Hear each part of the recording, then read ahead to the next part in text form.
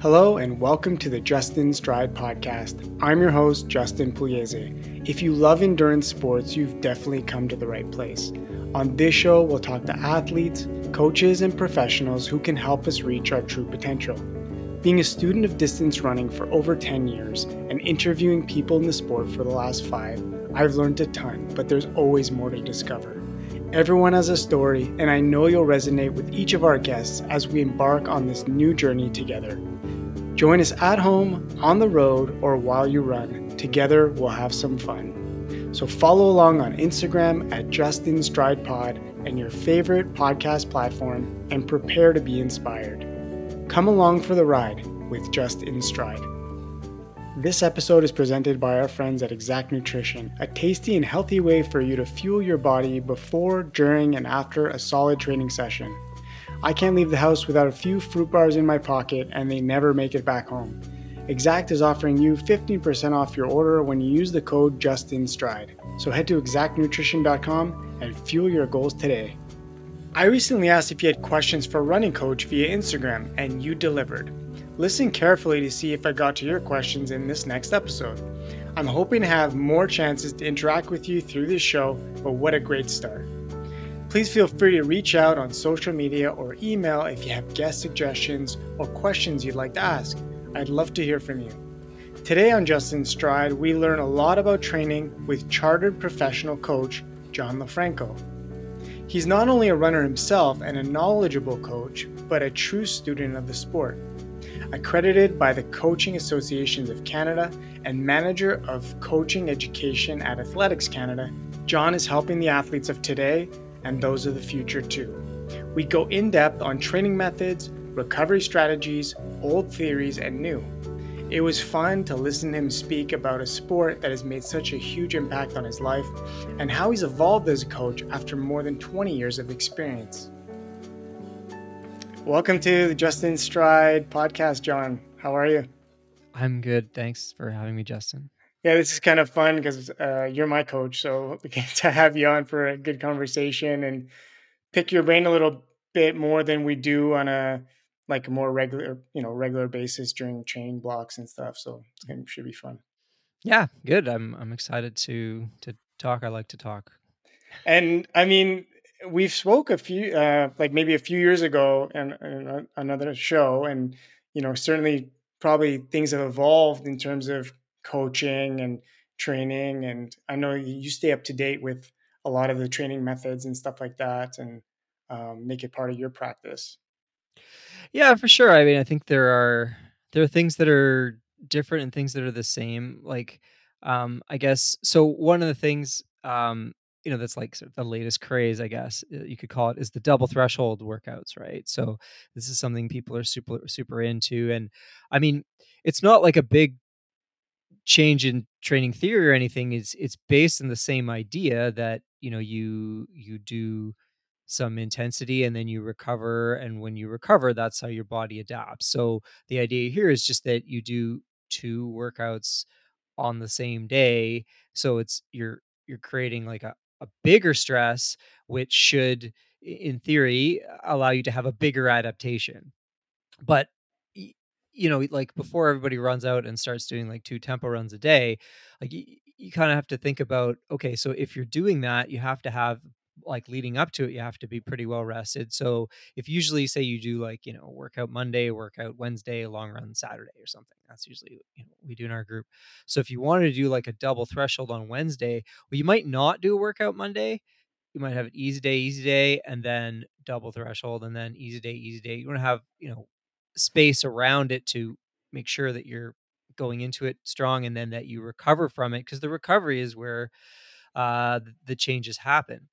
Um, so that's one example of training, I guess, sort of a new thing, but it's not that new. And I think it comes out of the Norwegian, right? Ingebrigtsens, like I think that's where people have heard about it. The Ingebrigtsens shared their training, and this is what they were doing.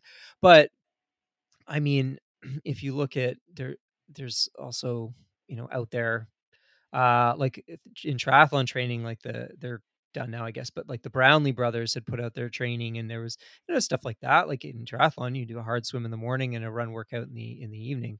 So it's not like crazy. It's just when you're training, like everything is a progression and everything is about adaptation.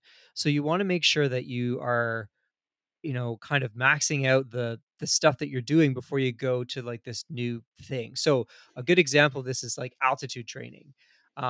So I think, okay, altitude training would be good, right? Because you go and it's like there's less oxygen in the air, and it encourages your blood to produce more red blood cells and all this stuff.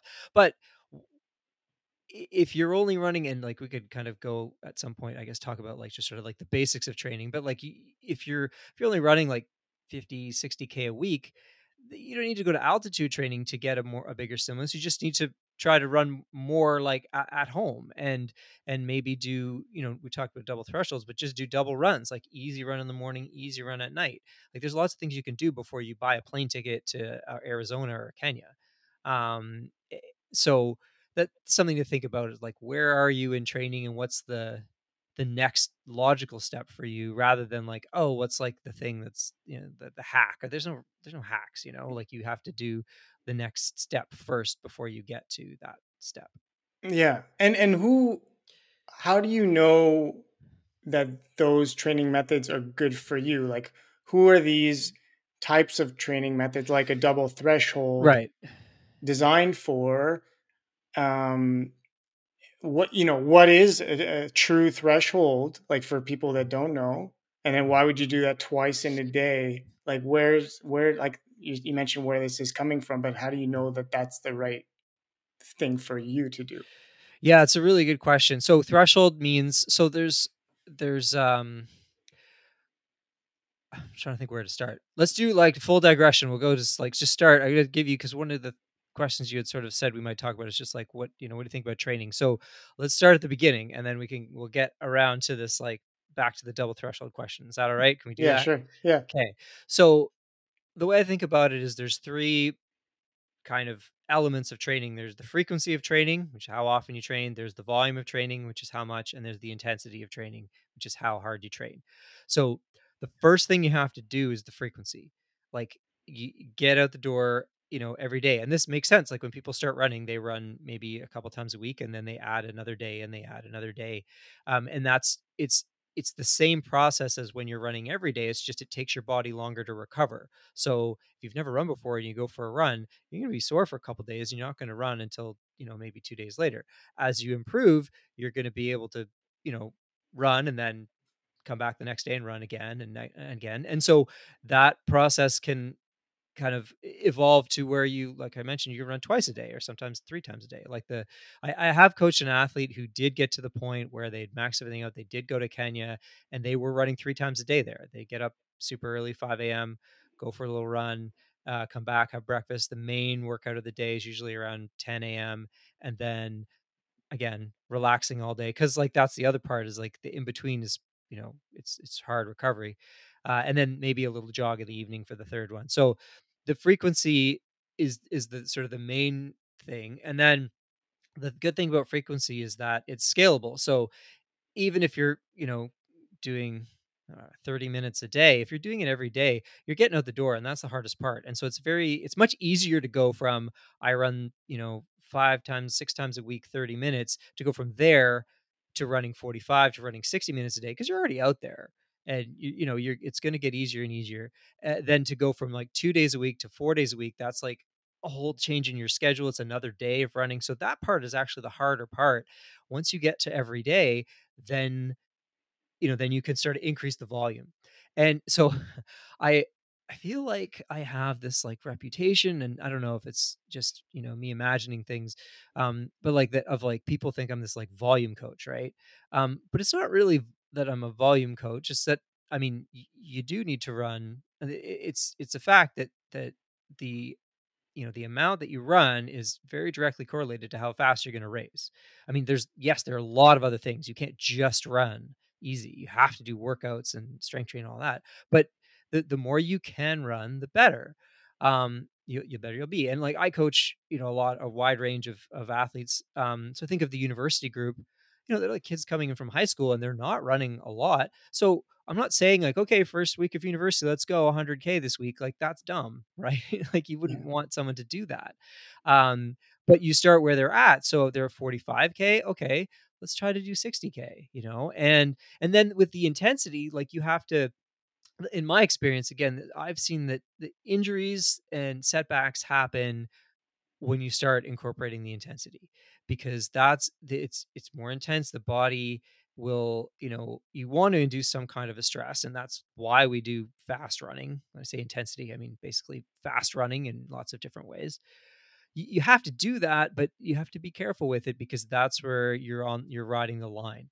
If you just jog every day for, even for like an hour and a half, like you're probably not going to get injured as long as you build up to it slowly, because you're not making a big, like, structural demand on your body.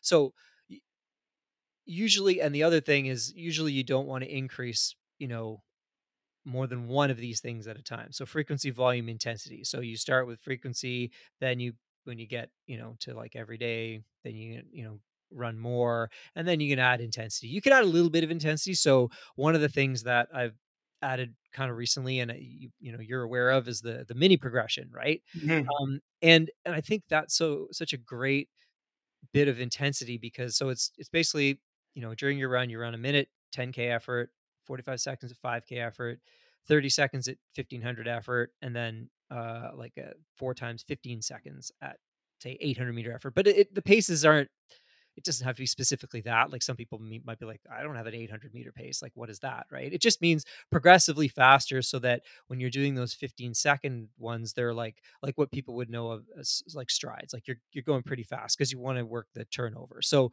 it does a few things. One, it turns over the legs so that when you go a later eventually to do, intervals, it's not like you're not maxing out when you're running like 5K pace. A lot of, I would say, what you call sort of like, adult recreational runners, like, have a hard time with the intensity because they haven't pushed that envelope. Like kids who come up through high school track, they get a ton of that, and so it's like a movement pattern that's ingrained. So it's a lot easier to kind of add in that intensity. But if you're coming from, a different sport, I mean, other sports obviously they do running and they run fast, but it's a bit different. Like you need to kind of establish that range of movement patterns and be able to go over speed, if you will, like faster, without Mhm. hurting yourself. So that's the mini progression is kind of one way to mitigate that, so that when you go and do the workouts, it's not like the fastest you've ever gone. And the other thing is, physiologically, it actually, like, that little bit kind of, it pumps a little lactate into the system. So lactate, we're gonna talk about threshold, right? So the threshold is like this threshold, this limit of when your body creates energy out of, oxygen. There's kind of a bit of a byproduct, which is lactate. I'm not a science guy. This is a very very like rough estimate of what's going on here, but there's a Yeah. byproduct, and there's hydrogen ions and then lactate. And so that is what, kind of makes your legs start to feel heavy at a certain point. And the threshold is kind of the point where when you go faster than that, then that you're gonna have to stop and slow down eventually. Like if you stay below, as in slower than your threshold, then you're at that pace where you feel like you can run forever. Obviously, you can't run forever. You're gonna get tired. You're gonna get hungry, whatever. But like you're not gonna be stopped by that feeling of like, my legs are dead or I'm like out of breath. Right. So that's the threshold. And so the threshold is related to lactate. The mini progression will pump a little bit of lactate, and that signals to the body to recover in a kind of, I don't know, more like advanced way. Like if you go for a jog, your body's like, oh, you asked me to do this thing, I need to be better prepared for this next time, so I'm going to make the physiological adaptations to do so. When you pump a little lactate, it's a different kind of recovery. It's like, oh, now we have to be like ready for, like, a more intense. It wasn't a lot, but just even that little bit sends that signal.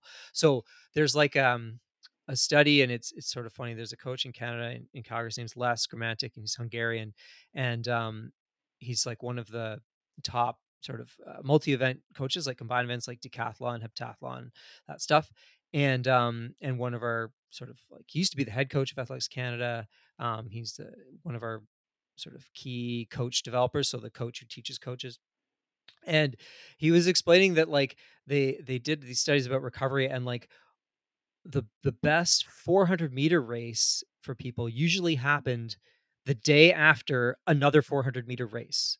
So you would think like you race an all out 400, like you're going to be tired the next day, but actually because it's, 400 is not so long. I mean, it's 44 seconds or whatever, like is the what the world championship was won in the other day. Like Yeah. it's still, yeah.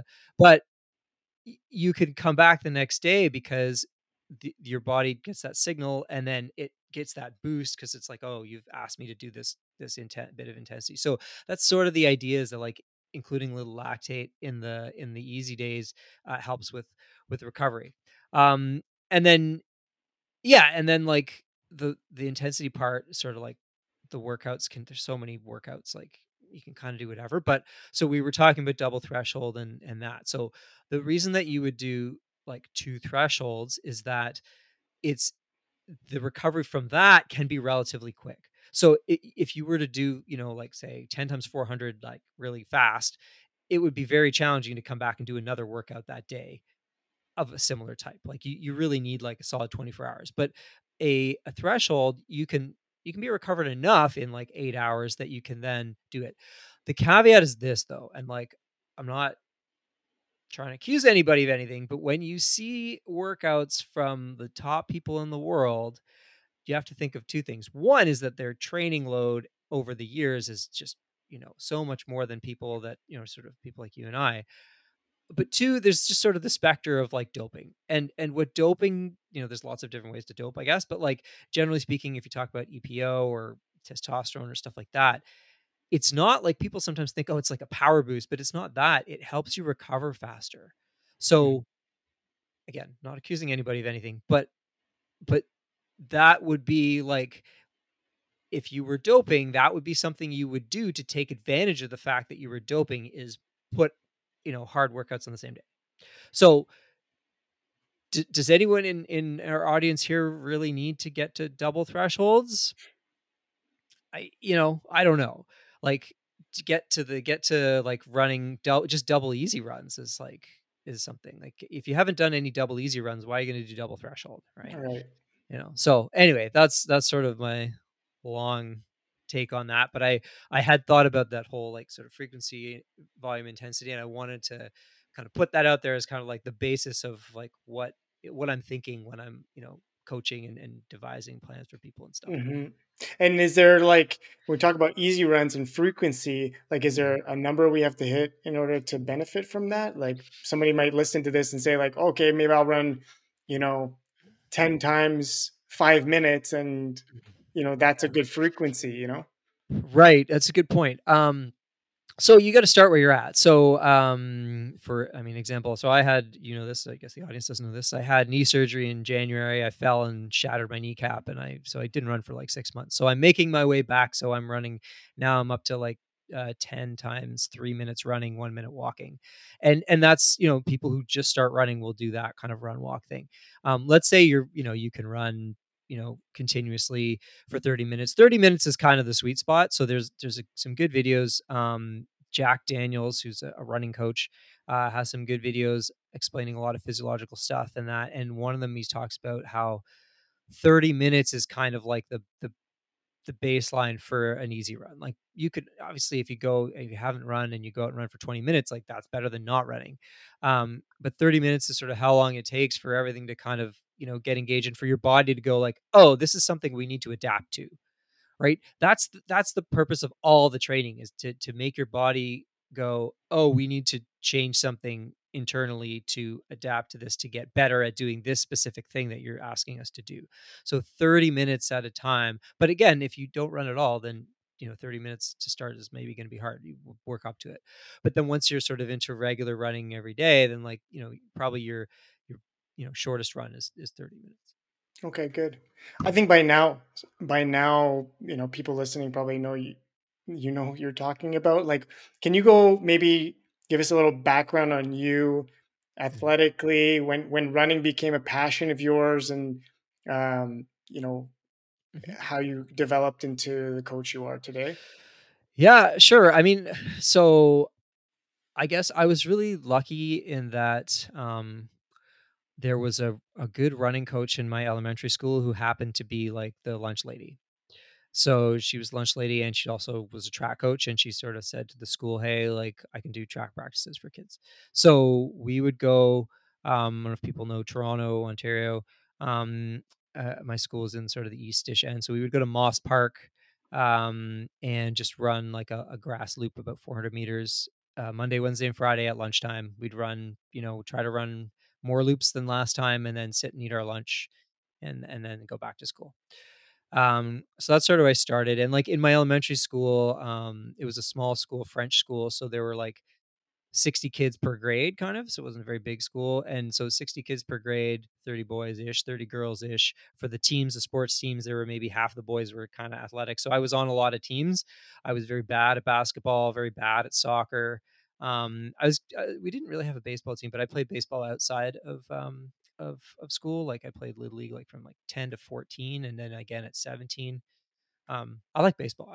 I feel like if I hadn't been a runner, I would like to have been like a really good baseball player. But yeah, so I did a bunch of sports there, but running was the one that kind of clicked. And then the high school I went to, St. Mike's College in Toronto, is sort of known as a running school. Like it's also known as a hockey school, but the cross country team has won the City of Toronto championship every year since 1979, and this year is the 40th anniversary of winning the track overall team title every year since 1983.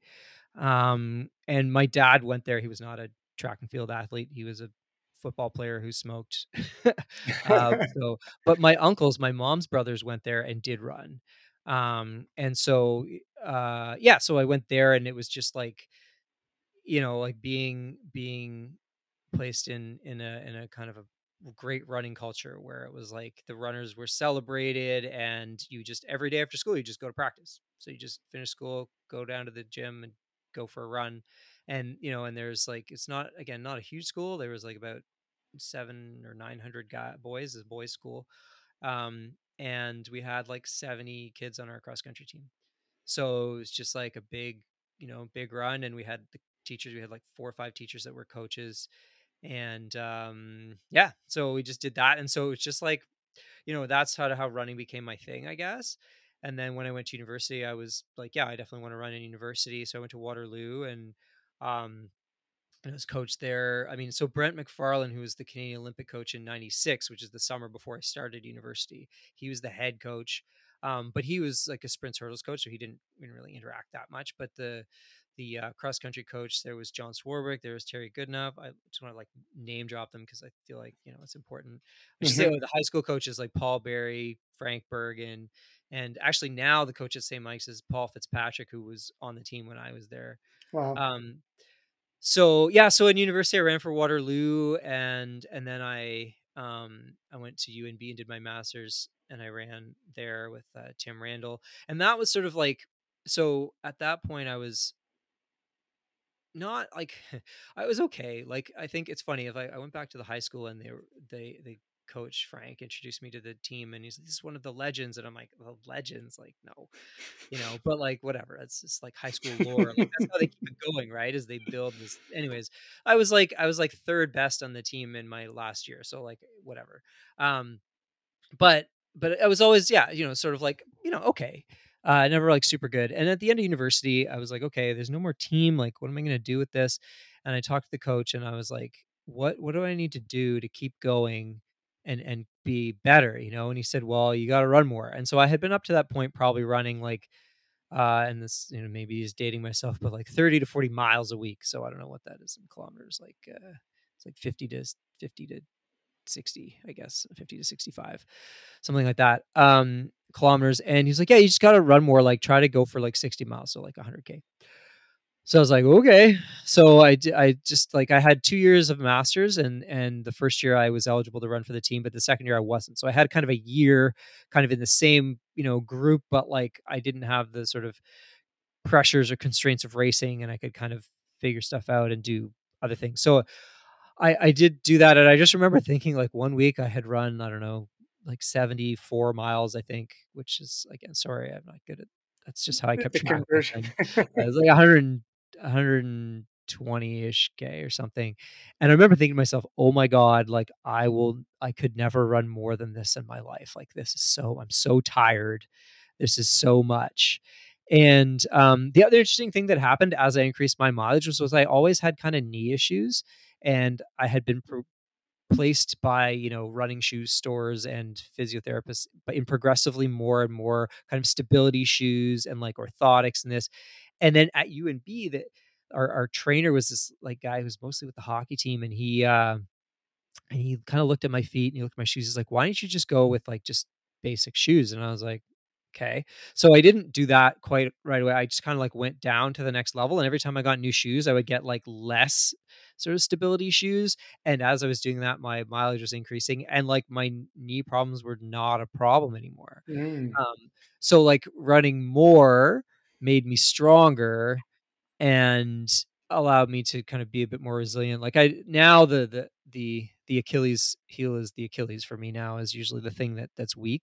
I think it's I don't know. I guess everybody has something, but I mean, other than my reconstructed knee now, but that's new. So yeah, so I just sort of started doing more, and then by so then I moved to Montreal with my now ex-wife, with my sort of my first marriage relationship, and because she was going to school here and I got a job at Concordia, and then like within a year or two we kind of split up, and like I had like really gotten into the mileage, and I remember I had like we did one road race like the Pac La Fontaine race, and I had dropped like a minute off my 10K. I went from like 34 to 33 minutes or whatever. Like still not that amazing, but like still like a big jump, and that's sort of what I was like, oh, the mileage, like because like the workouts were always a struggle for me. Like I'm not as an athlete someone who like I don't love the hard workouts. Like I do them, and I tried more on tempo stuff myself. Like the thresholds is like where I felt like I was improving a lot, and I often found that too. Like I would have a spring season where I would do mileage and tempos, and then run a spring 10K, and it would go really well. And then I'd get into the track and do faster stuff, and like I just wouldn't run a good 5K on the track. So I don't know. So maybe there's something there, like for me. I mean, it's a weakness that I need to work on, but also sometimes you want to like focus on your strengths. So, anyways, but I think so. To the coaching question, like I started coaching probably when I got to Montreal, and I think it was partly because I was like exploring with myself training and trying to figure stuff out, and then so I was reading a lot, and I had done coaching courses, and so I was like, okay, I guess like if I'm asking these questions for me, I can ask these questions. I can help other people answer these questions as well. So we had in our club, it was called Fleur de Lis.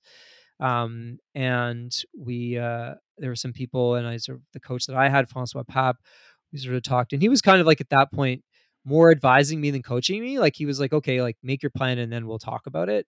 Um, and so he's like, "Yeah, like take why don't you coach like some of these people in the club?" And so I started doing that a little bit, and that's sort of where it happened. And also I started teaching at Concordia, and then I was going for my runs out of the gym there.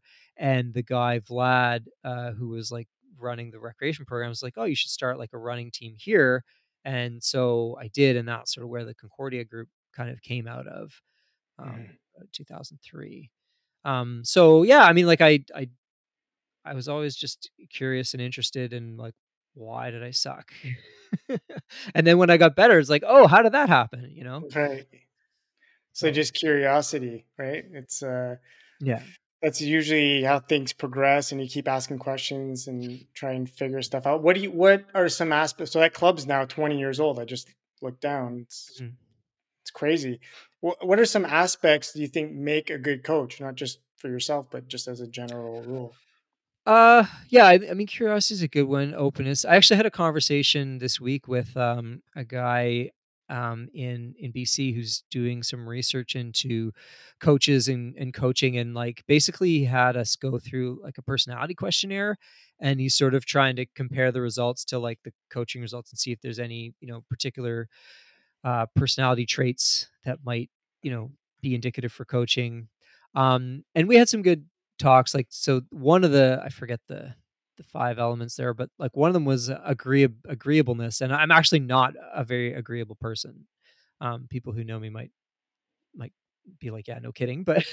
Um, but like so how does that affect coaching, right? Like, you want obviously I'm not a coach, you know this. I'm not a coach who's like, like yelling at people or like, being very demanding necessarily. But I think what the way I interpret it is that the people that I coach mostly, so university athletes and like, competitive adults, like, you don't have to be fast. You just have to want to get better and want to do your best for you.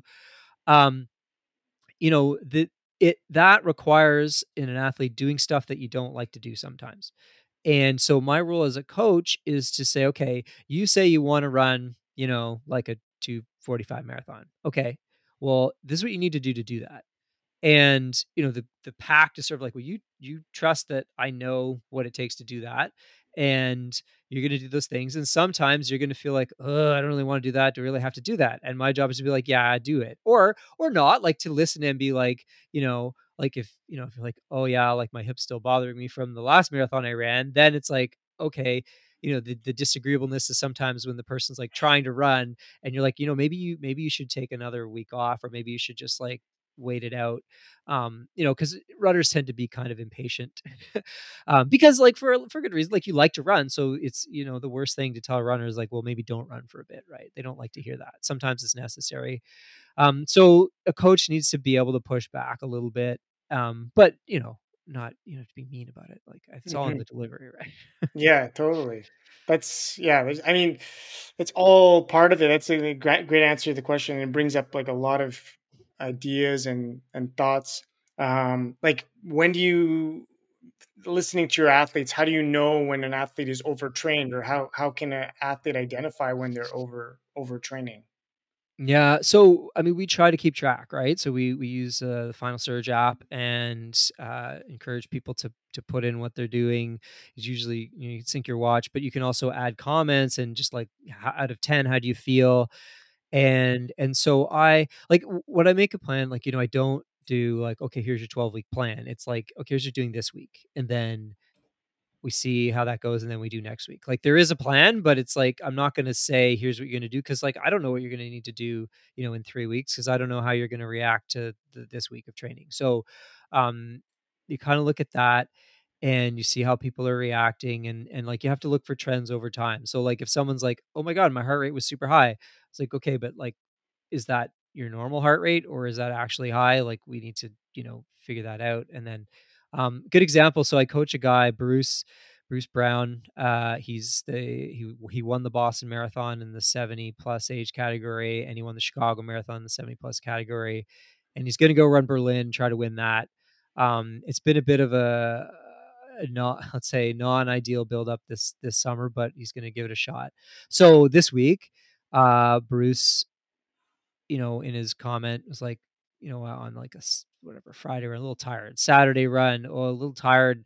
Supposed to do 26K, did like 24K. Was feeling tired. Sunday, still tired. So I sent him a note. I'm like, Bruce, go, do Monday was meant to be a shorter run, like 45 minutes. I'm like, if you're still tired again after Monday, we need to change something up here.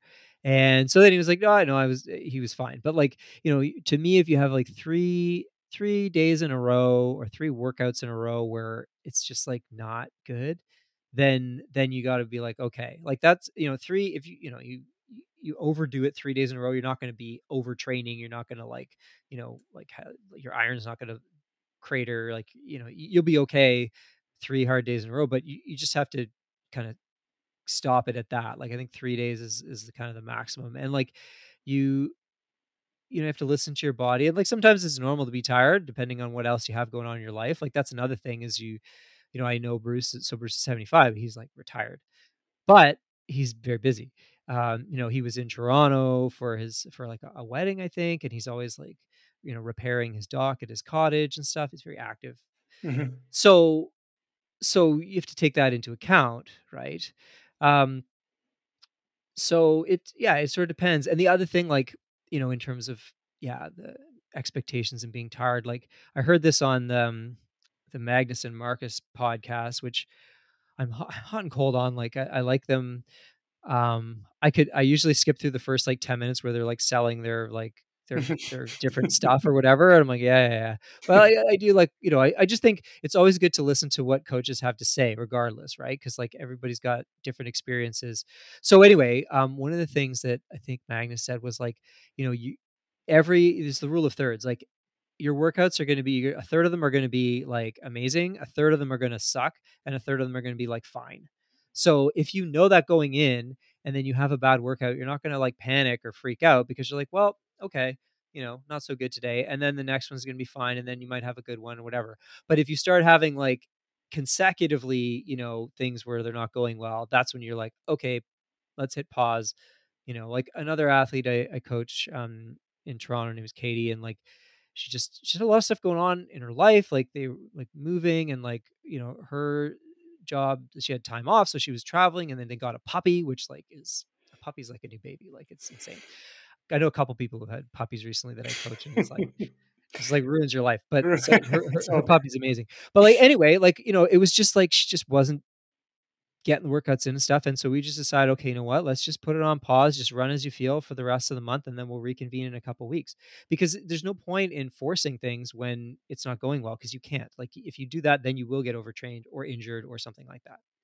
yeah, yeah. I mean, there's so much into it. Like from an athlete point of view, it's always like if we take the rest, we feel like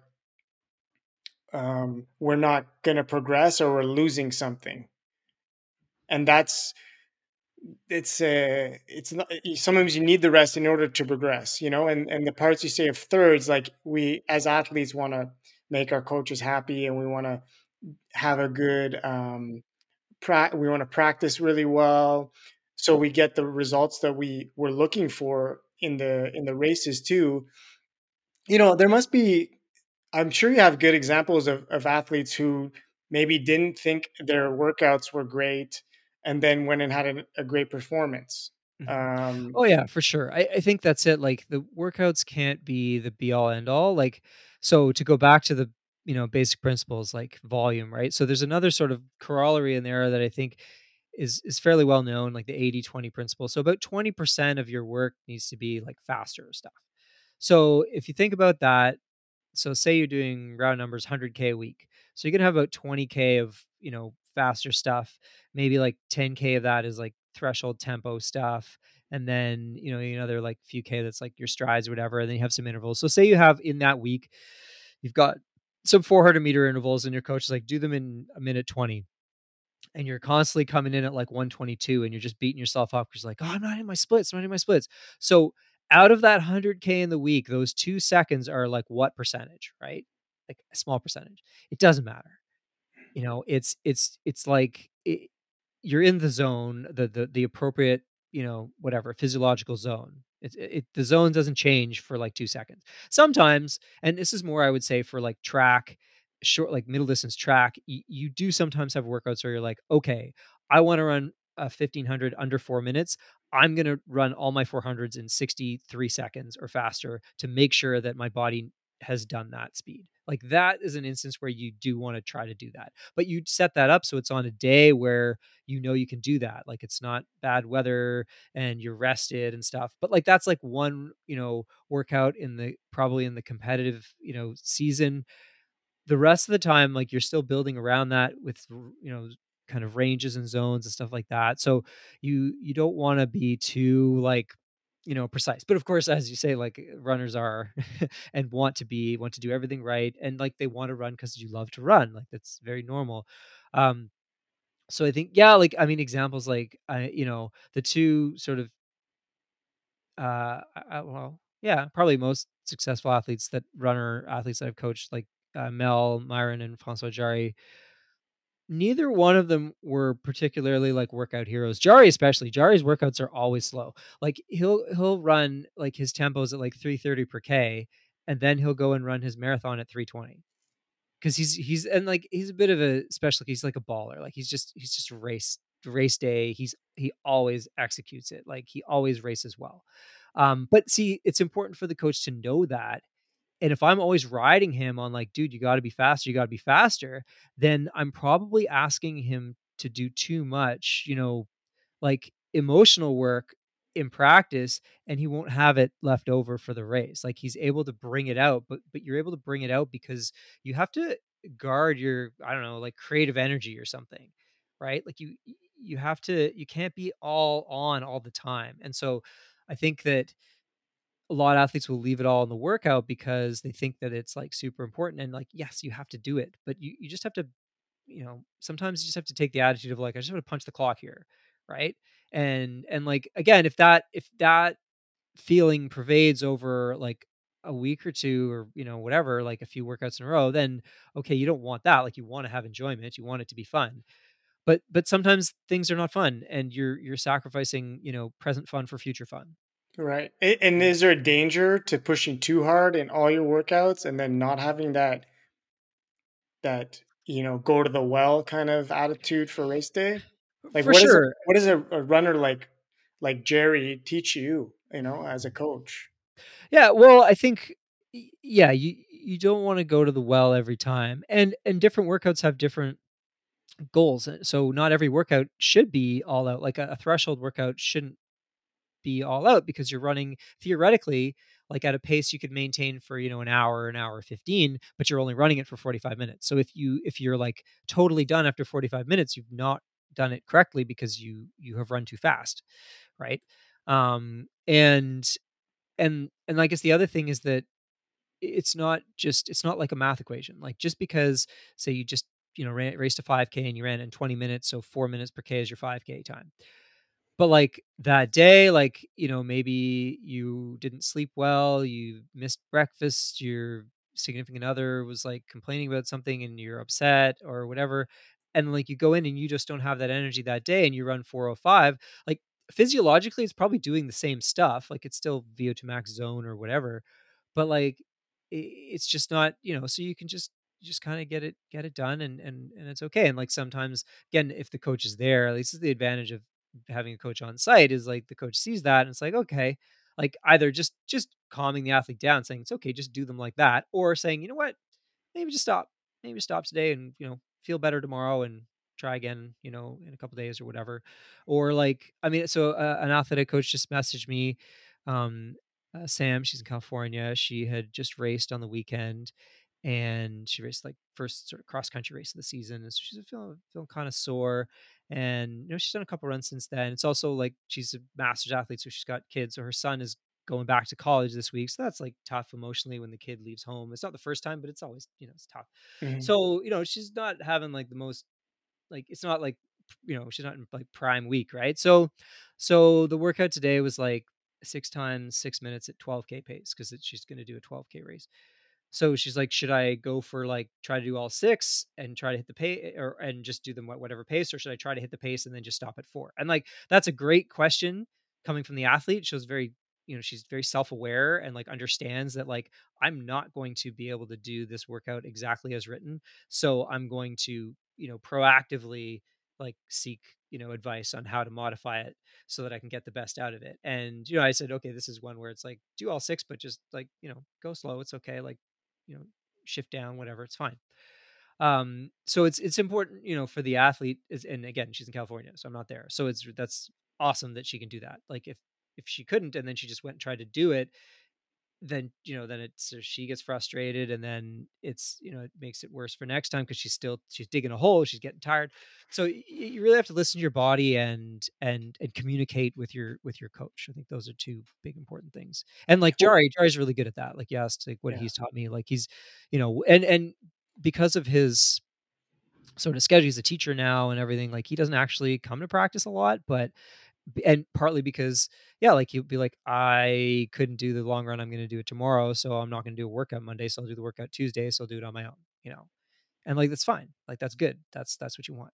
Mhm. And would you prescribe to given the fact that life gets in the way of a lot of people, like Mhm. older athletes like myself, full-time jobs, not everyone's an elite, not everybody makes a living as a runner. Would you prescribe to more effort base instead of like Mhm. watching the watch on paces and stuff? Because it will vary, but as Yeah. long as you have that effort, maybe you kind of get similar results. Yeah, yeah, I mean, mostly I always say effort. Like I said, the specific case of, kind of middle distance track requires it to be a little more tight. But um, yeah, like it's always effort based. I go by kind of race effort rather than, VO2 max or threshold or like heart rate percentage or something like that, because I feel like that at least is something that can be constant. Like if I say do intervals at 5K race effort, you can replicate that. Um, knowing the pace, yes, you know roughly where you should be, but you can replicate it and know like, okay, like this feels right. If I say like go do, like 87% of your max heart rate or something, like yeah, your watch will tell you that, but like is it really that? And like why is it 87? Like what per like I know why, like yes, there's a reason why there's a particular zone. Yes, but we don't know for sure. We don't have, unless you're an elite and you're doing like testing every day and you have the best equipment, like that those sorts of benchmarks are not real to me. Like, even saying like, okay, like, and so this is like, I was thinking about this, like I'm a bit of an outlier in Quebec because most coaches in Quebec have come up through a system. Basically the sort of the grandfather of coaching in Quebec is a guy named Daniel Mercier. And you may have heard the name through the Mercier tables. So he made these tables that allow you to compare across distances and stuff. And Mercier is a very like, he's still around, still coaching in France. I still coaches some top people actually in France. And like, this is not to say this is not a good method. Like, whatever, it works fine. But it just, I didn't grow up this way. But like, it's a very sort of 1930s like interval based method. So he'd be like 20 times 200. Is kind of your endurance workout, and also very precise on like uh, you know, VAM and PAM. So VAM is vitesse aerobic maximale, PAM is puissance aerobic maximale, and it's all like very cut and dry percentages of these particular paces. And I feel like it gives the coach a false sense of control and of like accuracy that's not really there. Um, and so, like I was sort of always, yeah, all the coaches I've had have always been more pace based and sort of effort based and that kind of thing. And like, I don't know, this is maybe going too far, but I think because I also did a law degree here at McGill, and it's like a common law civil law, and like Quebec culture is very rooted in the civil law tradition. It's very interesting that like, on the surface, people who you know come to Quebec from outside of Quebec or who are from Quebec and leave can intuit differences in the culture. Like it is different, and it's hard to figure out why. But I really feel like the civil code is the basis for Quebec society, and it's this codification. It's sort of a very rigid sort of regimentation of like these are rules. This is how it goes.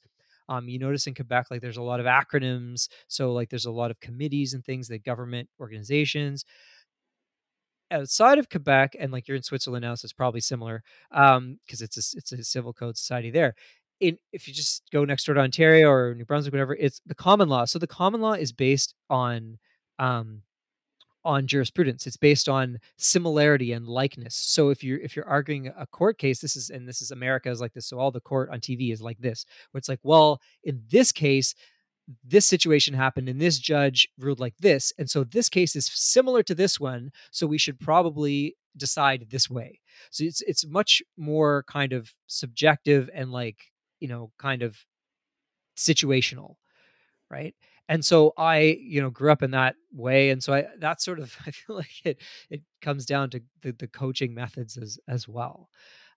So I forget what the question was, but that's I don't know, one of my like philosophical thoughts sometimes about coaching and like why things are the way they are.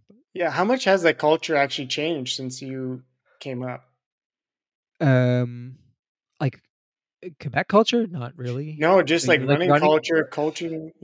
Right. So yeah, running culture is interesting. Like I think it's not different at all in some ways. Like so for a while, there were like the crews, and the big running crew thing was like, we're not a running club. We're not like your old man, like, smoking cigars, like run clubs smoke cigars. But I get it. Like I mean, the crews were exactly like what running clubs were, just with younger people. And it makes sense that like 20 something people who are like into running and like going for beers after whatever don't want to hang out with like 40, 50-year olds. Like it's just not your peer group. Right. So Right. fine. And like the younger generation always wants to feel like they're inventing something or discovering something, but it's not that different. And, like, another example, like, I don't know if this is the same guy, but you had a guy on your podcast, Tommy Runs. I don't Yeah. know if he was the guy was he the guy that was featured, like, in the New York Times because he's, like, a bigger guy or something? I'm not sure. Anyways, Tommy, there's podcaster and I I'm not sure if he's the same guy, but there's like a thing going around now, and that used to be the older version of this is John Bingham, the Penguin, and this is the new guy, and he's like overweight, but he runs, and it's like this sort of like thing that like, oh yeah, you can be a runner even if you're slow, and like of course that's never not been true, um, and there are always going to be like I don't know if I can swear on this podcast, but like assholes who are mean, right? mhm, And that's like you can't escape that. It's not like a running thing; it's a human thing. Running is simple. Like anybody can go run. You just need a pair of shoes and then go do it. And maybe it's run walking at first, and then you build yourself up, whatever, right? And you know, entering in races and joining clubs are like the sites for this for finding people who share your interests.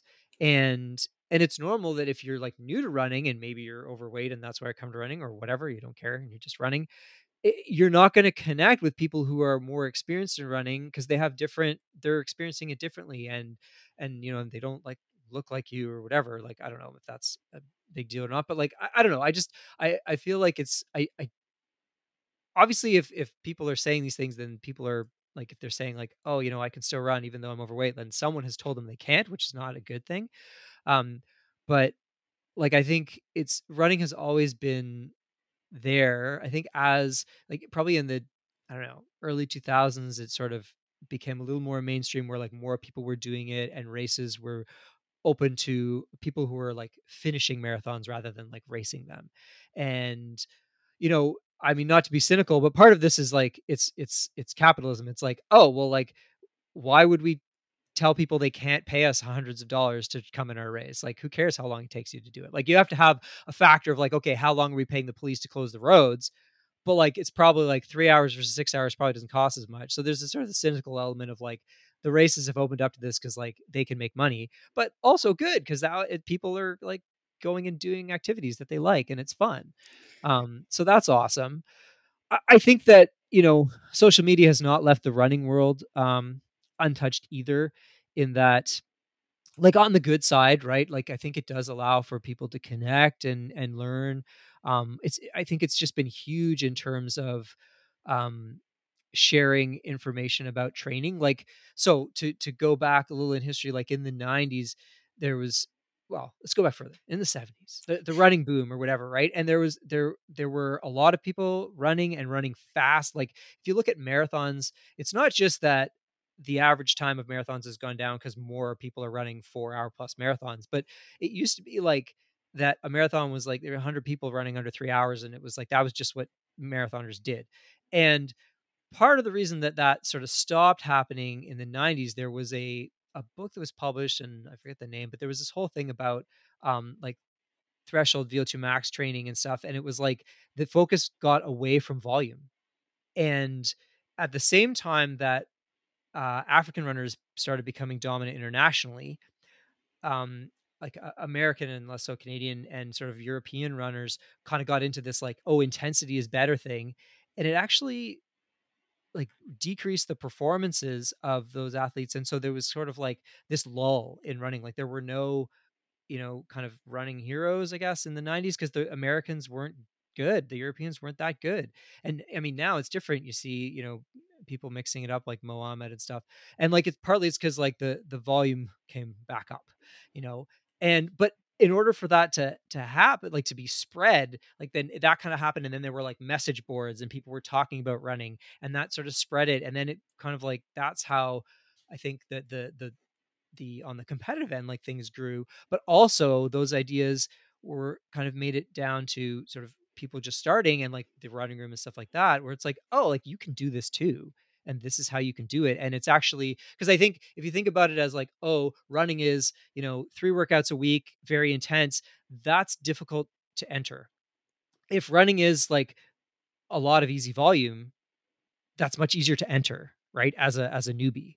It if you're a newbie, you're not gonna start just like hammering at the track. You're gonna get hurt and it's not gonna be as fun. But if it's mhm. like going for a run with friends and then all of a sudden you do that for a while, and then you're like, "Hey, wait a minute, like, this is comfortable now, I'm fast now or faster. Oh, maybe I wanna do a race," right? So, like, I think that, has allowed things to just sort of grow and everything. That's the positive side.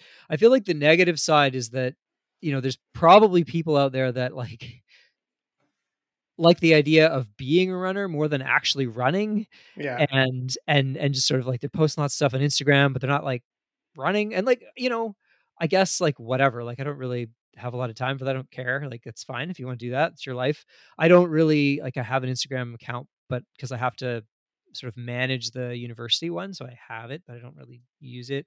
I even stopped using Strava, and I think Strava on the whole, maybe not a great thing. Like our assistant coach, Joe, did some research on it, and because she's doing like a psych degree, and so she used that as a project and found that generally doesn't make people feel good. Like Strava doesn't help motivate as much as we like to think it does. Um, so I don't know, like food for thought. Like I think people, it's just part of people's lives now, and so it's not easy to just be like, "I'm gonna go off Strava." It's like you have to feel like you have to make an announcement that you're gonna go off Strava, but the Right. the whole point would be like, no, you wouldn't do that, you would just stop doing it, Yeah. right? So You it's wonder challenging, it's challenging. you wonder if it would be where it is today without the social media outlets. And maybe the definition has broadened in terms of what a runner Mhm. looks like, Yeah, and certainly you have the elite side, but then you also have the weekend warrior, or I'm going to yeah, show up where there's a photographer kind of yeah. kind of runner. Yeah, yeah, Not to but you're say. right though, it does like, the more people that sort of see it and learn about it, then it's an option. Like, I don't know, running's not for everybody. If you don't like running, you don't have to run, right? But I think for people who want to and wanna know about it, then they're that the internet and social media does allow you to, go find things like, I'm this podcast, like, I'm sure, like, 95% of people will achieve this podcast by social media somehow. It's probably where they'll find it, so Mhm, it's not all bad, like, it's a tool like anything else, right? Like, it's just I just find, like, for me, um, I don't have a lot of space for it in my life just because mhm. there's a lot of other things going on. I like the essence of running as what it is. Like, I love to Mhm, run. Without those things, I will still do it. I As mhm, a creative, I have a hard time just posting regularly for, like, let's say the show, for example. mhm, Um, I like the action. I like how it makes me feel, like that has kept me in shape, late into my 30s, and taught me a lot about myself too. So yeah, I think mhm, we all have our different reasons, and mhm, we all do it for different things. And I mhm. think, but the bottom line is, if you're getting out there and moving, I think that's a good thing too. On a positive, if we ended Yeah. on a positive note. Yeah, definitely. Yeah. So I mean, where do I want to go with this next? I mean, can kind of to that point, can like a weekend warrior or someone who's less experienced follow an elite plan or be with, like, a coach like yourself? Well, those are 2 different things, like, you wouldn't follow an elite plan because you presumably, the person you described is not there yet. Um, but yeah, like, I mean, yeah, I coach, I coach lots of people. And from, like the incoming university athletes are probably less developed than some of the adult recreational athletes who kind of consider themselves maybe less competitive. So it's all relative. I think I will say, like, I I don't really enjoy coaching, like, pure beginners. I think that there's a lot of there are a lot of resources out there for people to get started into running that, don't require me. Um, I think that at a certain point, though, what a coach does is it gives you that kind of accountability, of, like, someone else that, knows about your running. And just to sort of go back to the social media, like, that's one thing that it does do as well. If you're kind of on Strava and you're posting your runs, and then your followers see you don't run and they're like, "Hey, why aren't you running?" Like, maybe that's something that you need. But I think, um, just in general, the role of the coach is, yes, there's the planning, but it's also the back and forth, and it's just to have, because runners will question, and so you have to have someone to help you talk through those questions. Mhm.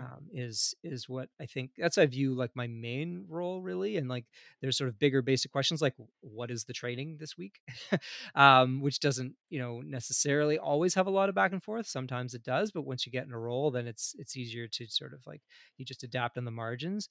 But yeah, like I mean, a couple examples I gave earlier, like things aren't going great this week, like what should I do, or so yeah, I think that's the role of the coach is really to be that voice and that support.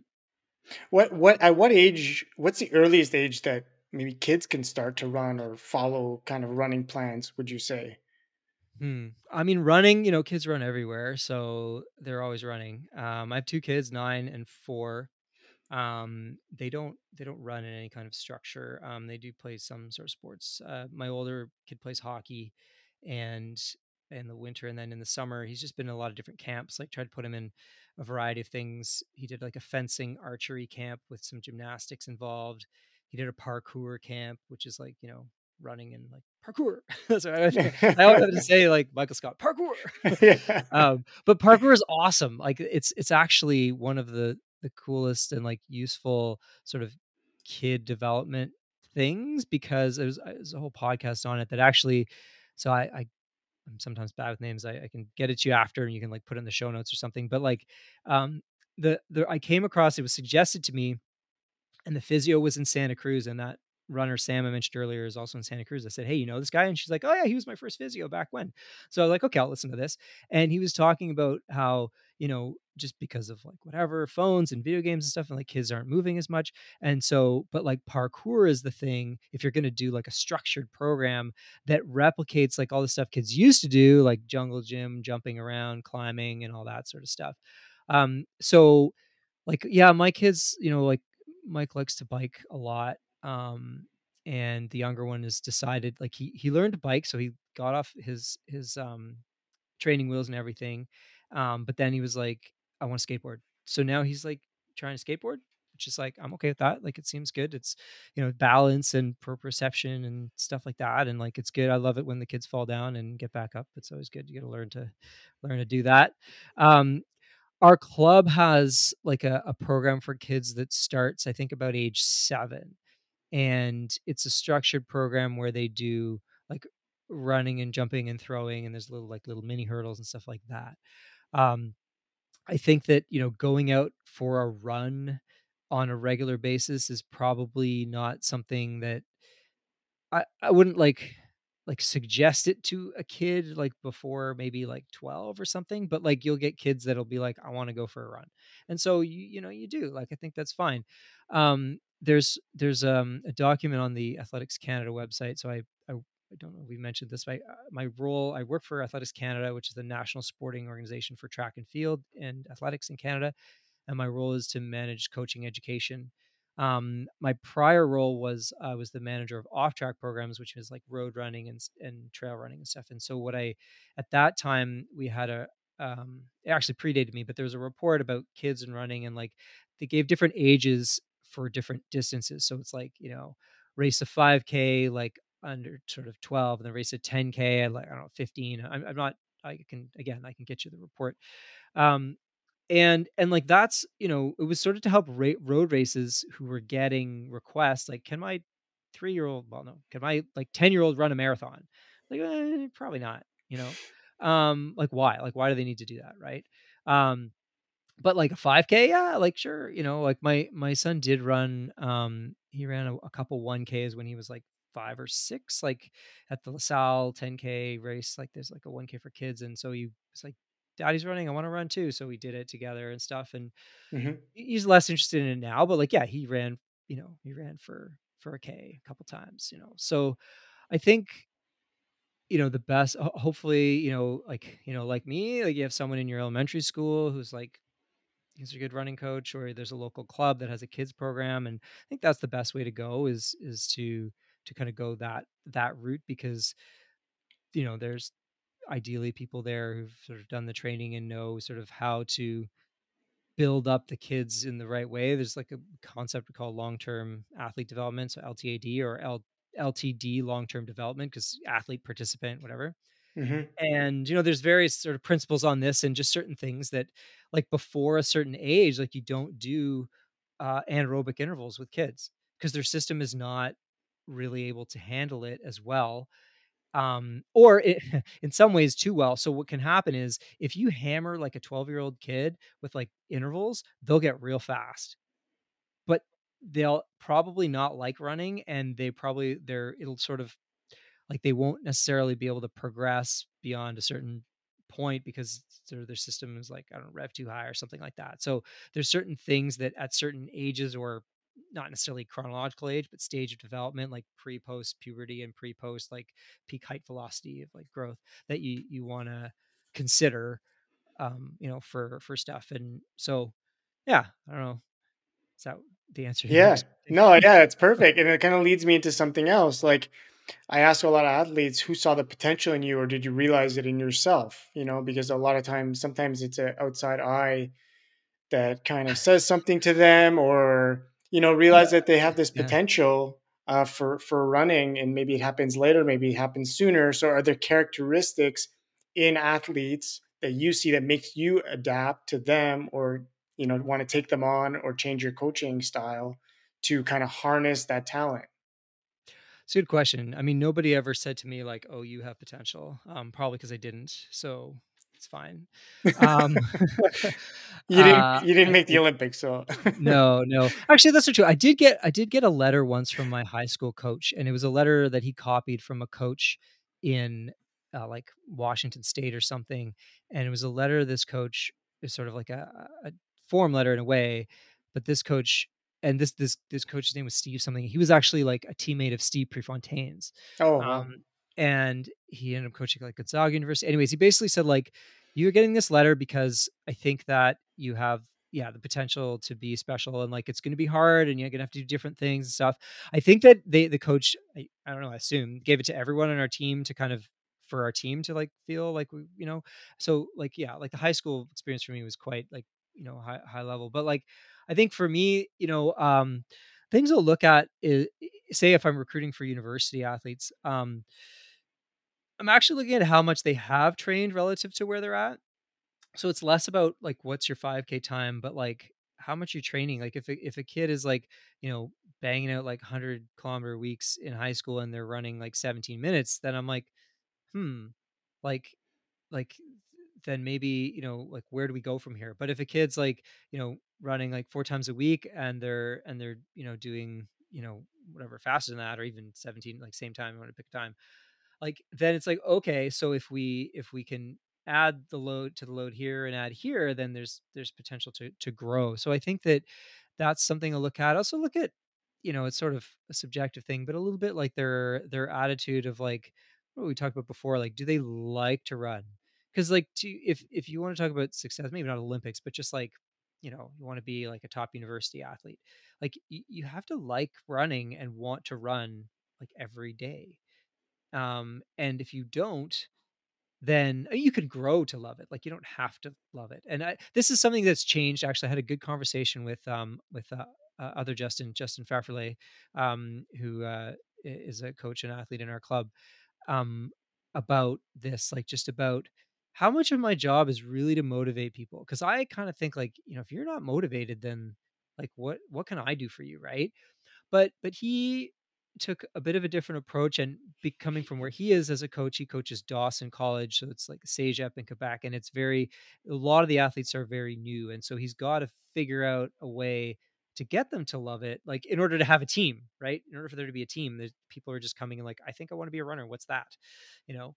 Um, and so I was like, okay, like, yeah. And it's sort of like a fake it till you make it situation, right? It's like, okay, like you want to be a good university runner. So like, let's just kind of go all in and really like live the life. And maybe you're going to decide like, no, that's not for me. But then at a certain point, I think most people who end up successful are like, yeah, this is awesome, like I love this, right? And having a team as well, it's sort of like, okay, like I'm not going through this alone. Like running can be very solitary, but having a team, it's like, okay, everybody else is like going through the same hurt as me, so somehow that makes it bearable, right? And if we talked about, the rule of thirds, and it's like, if I don't feel like going for a run today, but my teammate is like gung ho, then I'll tag along and I got my run done. And then Hmm. maybe the next time he's tagging along with me because I feel great and he's like, so, so it helps. So I think that that kind of, like, what their approach to running is, and like why they want to run. Like, I got a very nice uh email from a prospective recruit where she just sort of explained her desire to, like, her curiosity to get better. And she was like, I didn't actually race in sage yet, but I kept running, and I was like, wanted to try different things to see, like, how good I could get and stuff. And to me, that's the key. Like, if what I want from an athlete to say to me is, I want to see how good I can be. And that's like for me, right? Like, so if we're talking about Justin's, like you say, like in the 30s and like working guy and whatever, like that's not going to be the same thing as someone else, but like, it's how good can Justin be? And I that's, think I actually told yeah, you that too when we yeah. started working together. Yeah, exactly. And that's, I Yeah, love it. Like, that's what you want, because then you have, like, as a coach, I have that sort of that backup to be like, well, you said you wanted to do this. right. And but for yourself too, you're like, okay, like, you have to have a why, and that's, I think, the best why, because it's the one that you kind of have the most control over. Like, you can say, I want to win this race, but if someone else has a better day, like, it's not in your control necessarily. And so it's, I mean, it's good to have those goals too, because they races help you get to your best self. Like, if we wouldn't have, if we didn't have races, then people would be a lot slower, because, like, that's just that feeling of, like, you're running and there's other people and you're chasing them, right? Like, you don't even have to know them. It doesn't matter. Like, you're in a big marathon and you're like, okay, like, that person right there, I'm gonna stick with that person. And then you're like, oh, feeling good. I'm gonna go past this person. Look at that person over there. Like, and it's not, again, competition is not a bad thing. It's like, it comes from the Latin word, like compare, or whatever it means, to strive together. So competition is something that we do together, and yeah, there's one winner of a race, but everybody else is pulled along. So that's the value in it to me. So yeah, I think the person's attitude is key, and that's, to me, that's the best attitude, is like, I want to see what I can do. And yeah, and you see that in like a lot of different sports too, where the competition. I mean, you hear about it a lot in boxing. Like this person brought out the best like Mm. fighter in me, and Mhm. someone's got to lose that fight in a ring. Mhm. I guess you can kind of compare it a little bit. You're not getting Mhm. your face knocked in, but you Yep. know, and like I'm sure too in your experience you've seen people with like maybe a bad attitude but all the talent, and then somebody who's just got the great attitude, not Mhm. quite as good Mhm. collegiately, and surpass them later on. Like there's so many examples of people that weren't great in school and then Yeah. like they're great now, and Yeah. So it's you said the magic word talent. I'm gonna promo this book, Talent. Joe Baker, he's a prof at York in Toronto, and I did a podcast or webinar, I guess, with him through Athletics Canada.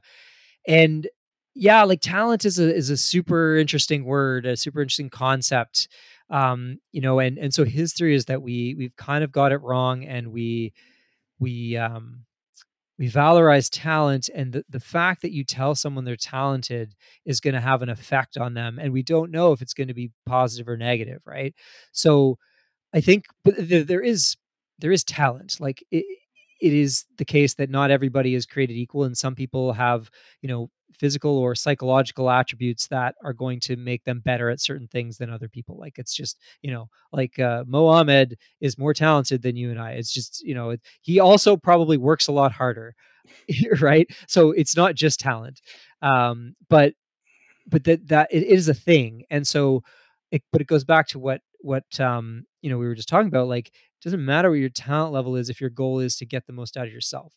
So, and talent can be lots of different things. Talent can be like your adaptation to certain types of training. Like, someone might, do VO2 max training and like get a super big boost. But if you look at, like, this is another reason why, I'm not so much on the energy system sort of paradigm of training, is if you go deeper into the studies that showed, like, if you do, these people all did VO2 max training, and then their VO2 max improved and their performance.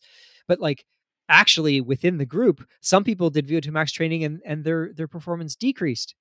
So not everybody is the same that way, and some people have different adaptations. Like altitude's the same way. Some people go to altitude and it's great. Some people go to altitude and it doesn't work. Um, so, and as a coach, you can't necessarily know what those things are, specifically scientifically, but you work with the athlete to you try different things and you see what works and what doesn't work, and you adjust. Like I find it usually takes me about a year of coaching someone to get their general tendencies, and often they align with sort of likes and dislikes, although sometimes not. Like so, um, I coach a group of women, and now there's a guy actually in Washington D.C.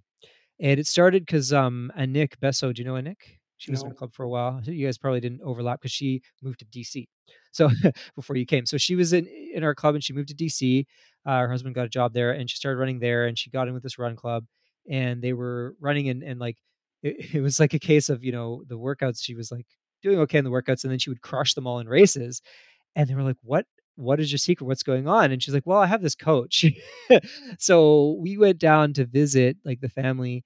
I went down to visit her and stuff, and we did sort of like a Tupperware party type thing where I just pitched my coaching to these women. Hmm.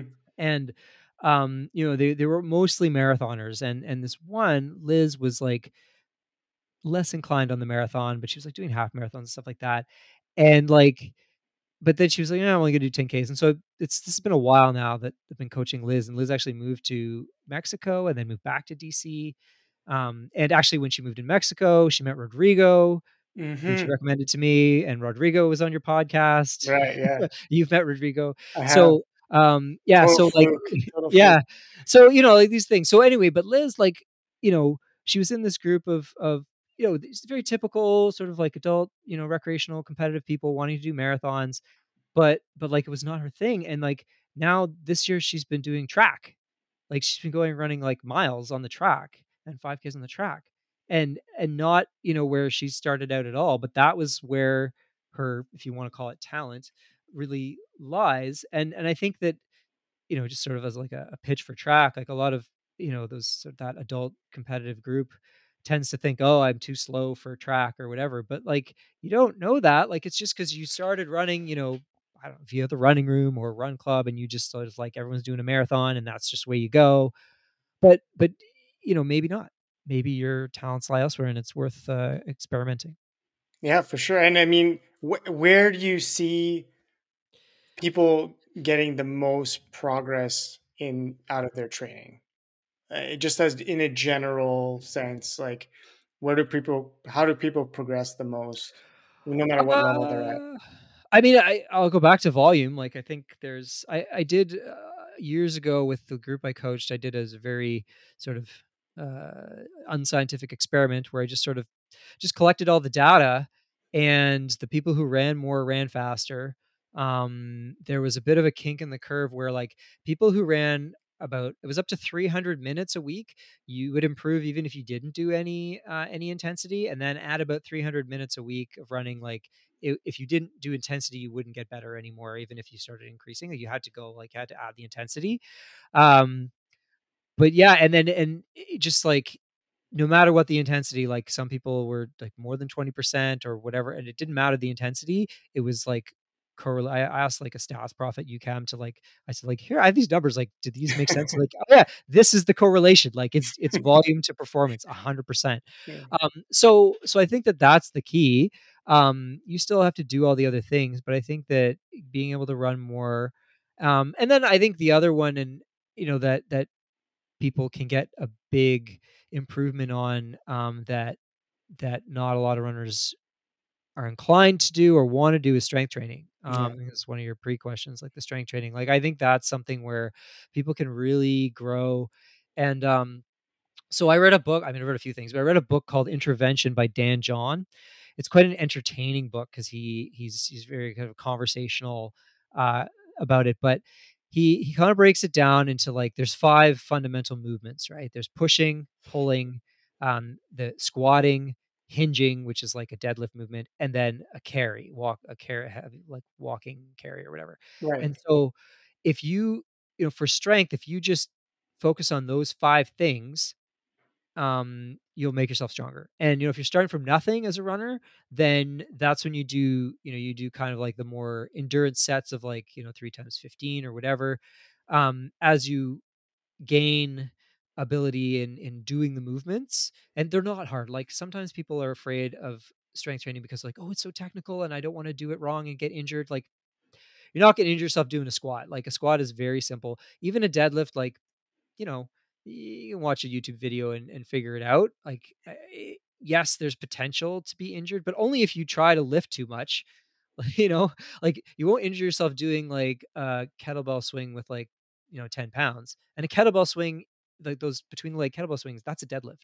Like that's what you're Hmm. supposed to be doing, right? You're supposed to have the shins or perpendicular and the quad coming down to like almost parallel, right? And that's the hinge movement. So very basic like starter movements, do push-ups, do chin-ups. That's a push and a pull right there. Body squats or squat jumps if like if you can do like a million body squats without getting tired, squat jumps, kettlebell swing, or just even like just do the hinge movement without anything. And then lunges is a good, or you can just walk. Like the farmer walk is just pick up heavy stuff and walk. Hmm. And that basic stuff that anybody could do really, like I'd say deadlift is the most complicated one where I just at practice this week, I noticed like we were doing circuits in the park and that was the circuit essentially. One like she wasn't going down enough on the hinge deadlift, and I was like, "Where's your range of motion there?" And she's like, "I can't do it." So you might have to like work on range of motion, do it assisted. So you'd like hold a bar and like you're not no weight, you're just forcing yourself into like a seating position and back up and holding the bar for stability so that your body can actually do the movement first, Hmm. and then you do it without assistance, and then you load it up. Because people wanna load, but, like, if you load it and you can't do the thing, that's where you get hurt, right? So make sure that you can do the full range of motion thing, and then you load up. And, like, everything that's, useful, you could say, in sort of in lifting is in that is in those 5 categories and is in a continuum, like push-ups and bench press, same thing, right? Even, like, squats and, well, you could say squat or dead depending on more deadlift for like cleans, right? You do clean, but you can also add a squat if you do the cleans, like because you can do like a what's it called, like a power clean, where basically a deadlift movement, but you keep going up and you come up, and then when the catch becomes like a squat, Right. right? If you go deep in the squat catch, so you're doing like a deadlift and a squat with like explosiveness in the middle. It's the same thing, it's just more advanced. So you start where you are, right? You don't have to go to power cleans or cleans. Like, you might not even do that like for years if it's working for you the way it is. So I think that strength training can be really helpful. I try to encourage people to do it.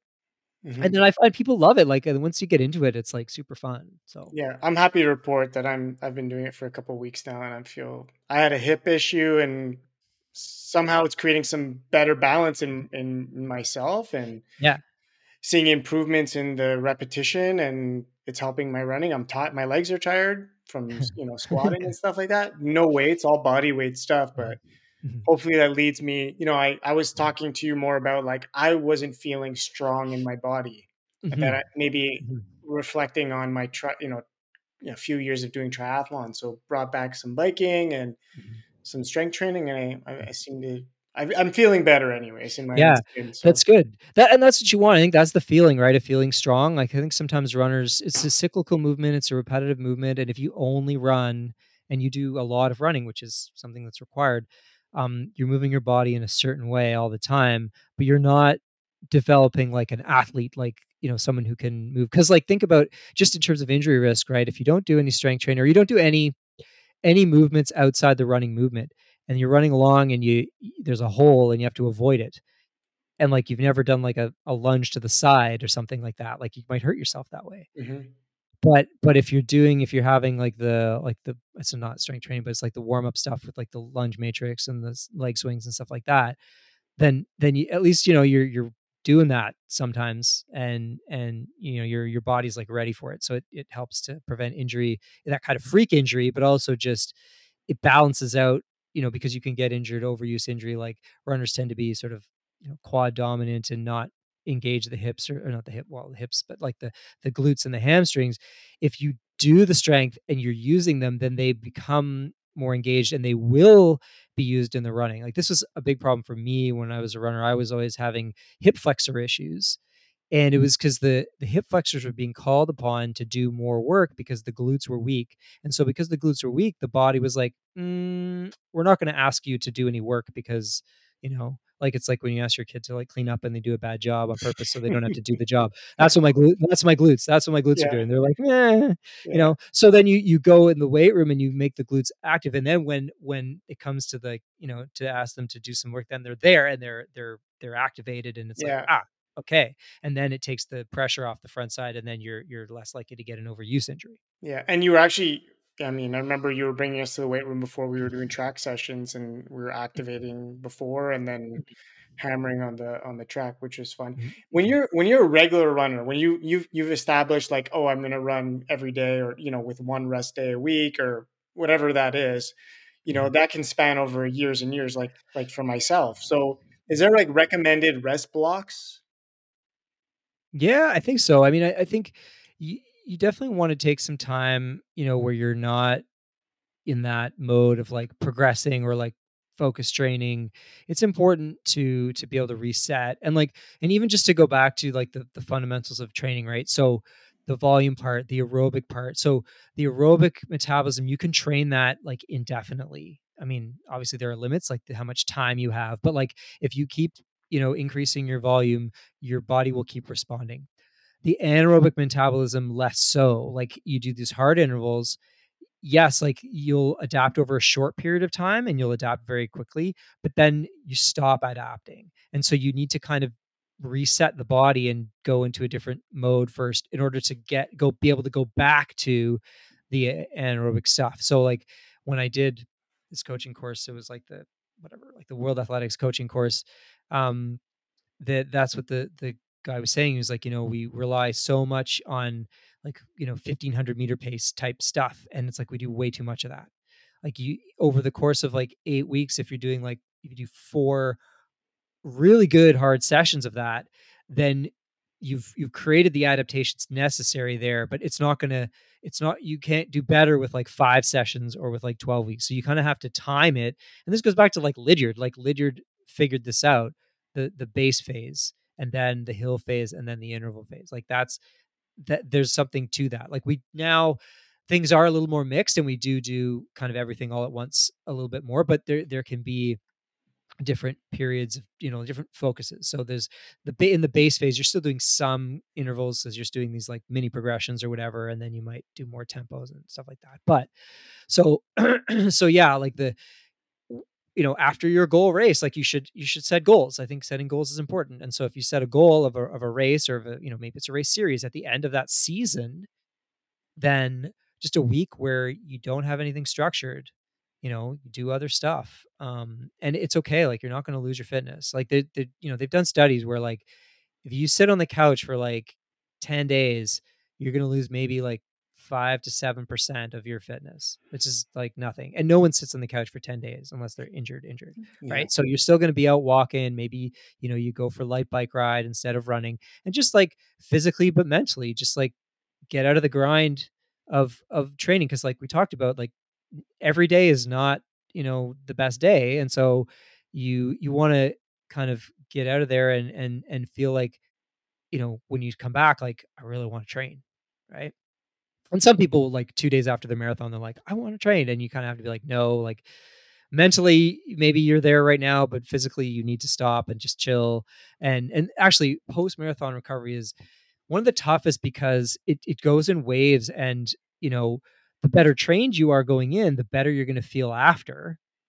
So that people will tend to want to go and go for little runs. But I think I tend to say, okay, just take like a week off, go for walks, like no rush. You're not going to run another marathon anytime soon.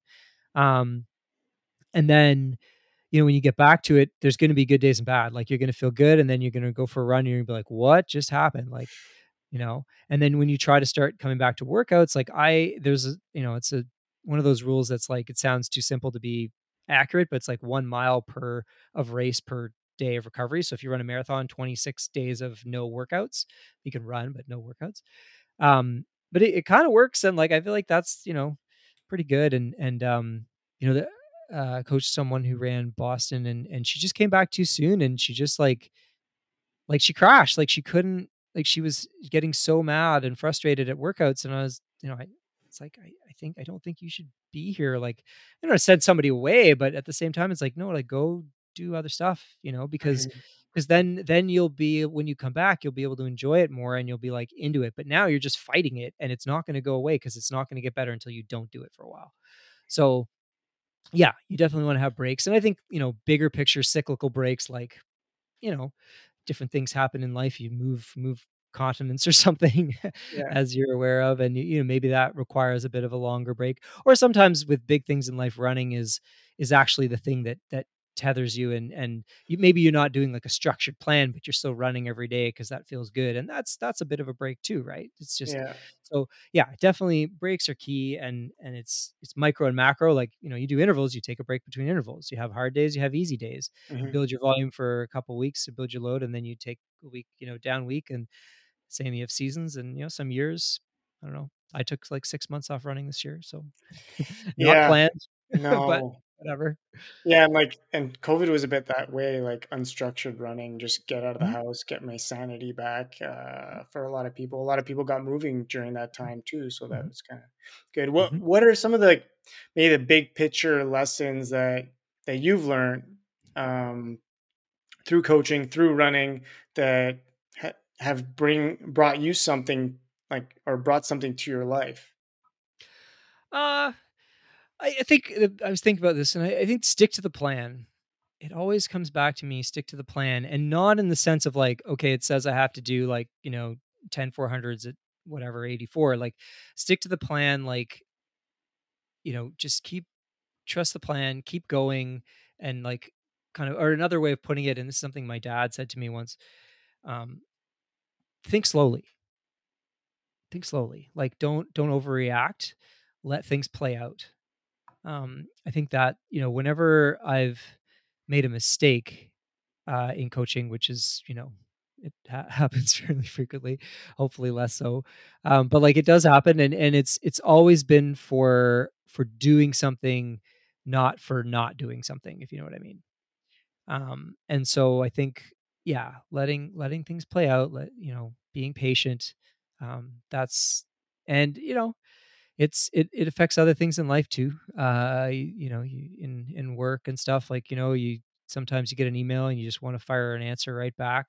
Maybe just not. Maybe just think about it a bit. Maybe just wait and see if someone else, throws himself on the grenade for you, or if another solution presents itself, or things like that. So I think that's, for sure, as a person, I've grown in that sense. Less hair trigger. Yeah, for sure. And yeah, and I mean, you're doing such a great job with all the athletes that you coach, and um, kind of international now. You could say you got runners sprinkled a little bit everywhere, and I guess that's a growing thing. Are you taking on more athletes now, or are you kind of capped? I No, no, I mean, I'm always open to it. I think, because it always sort of comes one at a time. I don't do, like advertising or promotion. I don't have a website. I don't have social media, as we said. So it's mostly through word of mouth. And so, like, I think and Nick really was the key. Like, just her moving to DC, collected quite a few. I did so just to like geographically, there's a couple in DC. There's Rodrigo in Mexico. There's you in Switzerland. There's Sam in California, and then so Sam came because of Chessa, who's in Vancouver now.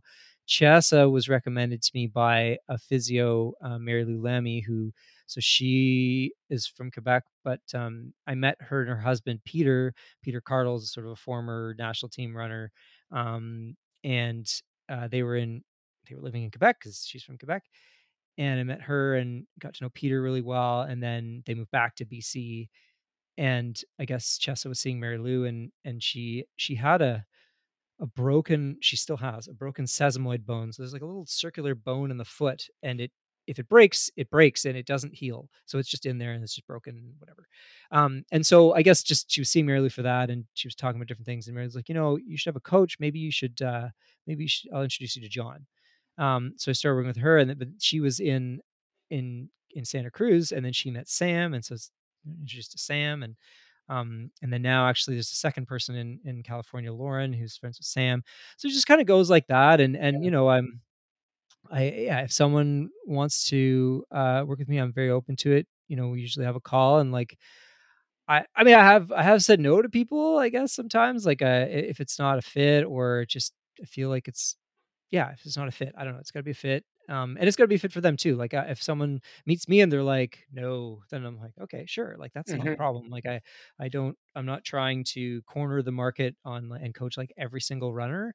I think, and I wanna, like, there's no hard cap, but I wanna keep it at a number that I can manage and pay attention to everybody. Again, I don't have a website, I don't have, like, tiers, and, like, there's no, like, you get 1 email per week, it's just, like, whatever you need, and however you wanna communicate with me, then let's do that. Like, I use, like I said, the Final Surge app, but, like, sometimes people, use WhatsApp and they message me there, or, Yeah. whatever. So, yeah, I mean, I'm definitely open to it, and I think I like, I just I don't know. I like all the people that I coach, and I like seeing them improve and reaching their goals, and it's fun, and sometimes it reaches an end. I coached a super interesting woman, Louise Wood is her name. She found me because I used to write articles for Canadian Running Magazine, and she was like, "I liked what you were saying in the article, so I tried to find your email." And, she was, though, so at the time when I was coaching, she was, like, 70 plus, um and like, her goals were like 2-hour marathon or half marathon, something like that. But she was in the 70s one of the first women in Canada to run competitively for a university. Wow. So, like, when they first were, like, allowing women to run for university, she was one of the first ones. So she had, like, a long career of running, but she was older, and had, as things go, you slow down. And so, yeah, so we worked together for a while, and then she was like, "Yeah, I think I need something a bit different." And I don't even know, like, we still stay in touch. Like, my she lives sort of just outside Ottawa in the country, and my it's on the way to my mom's family's cottage. So in the summer, if we drive by her town, we'll sort of arrange to meet for ice cream and stuff, and just chat and whatever. So it's, like, it's sort of like that. Like, yeah. So I'm open.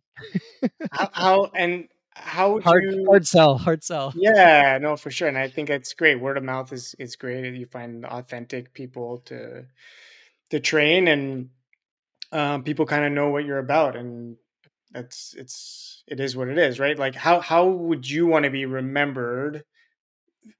I mean, I don't Hmm. see you stopping coaching anytime soon. You've been already doing it for so long. How would you like to be remembered as a coach? And yeah, maybe like, what do you most like about it? That's a good question. I think that, I would like to be remembered as someone who, the runner, or the athlete, connected with, and I was able to help them reach their goals, reach their potentials.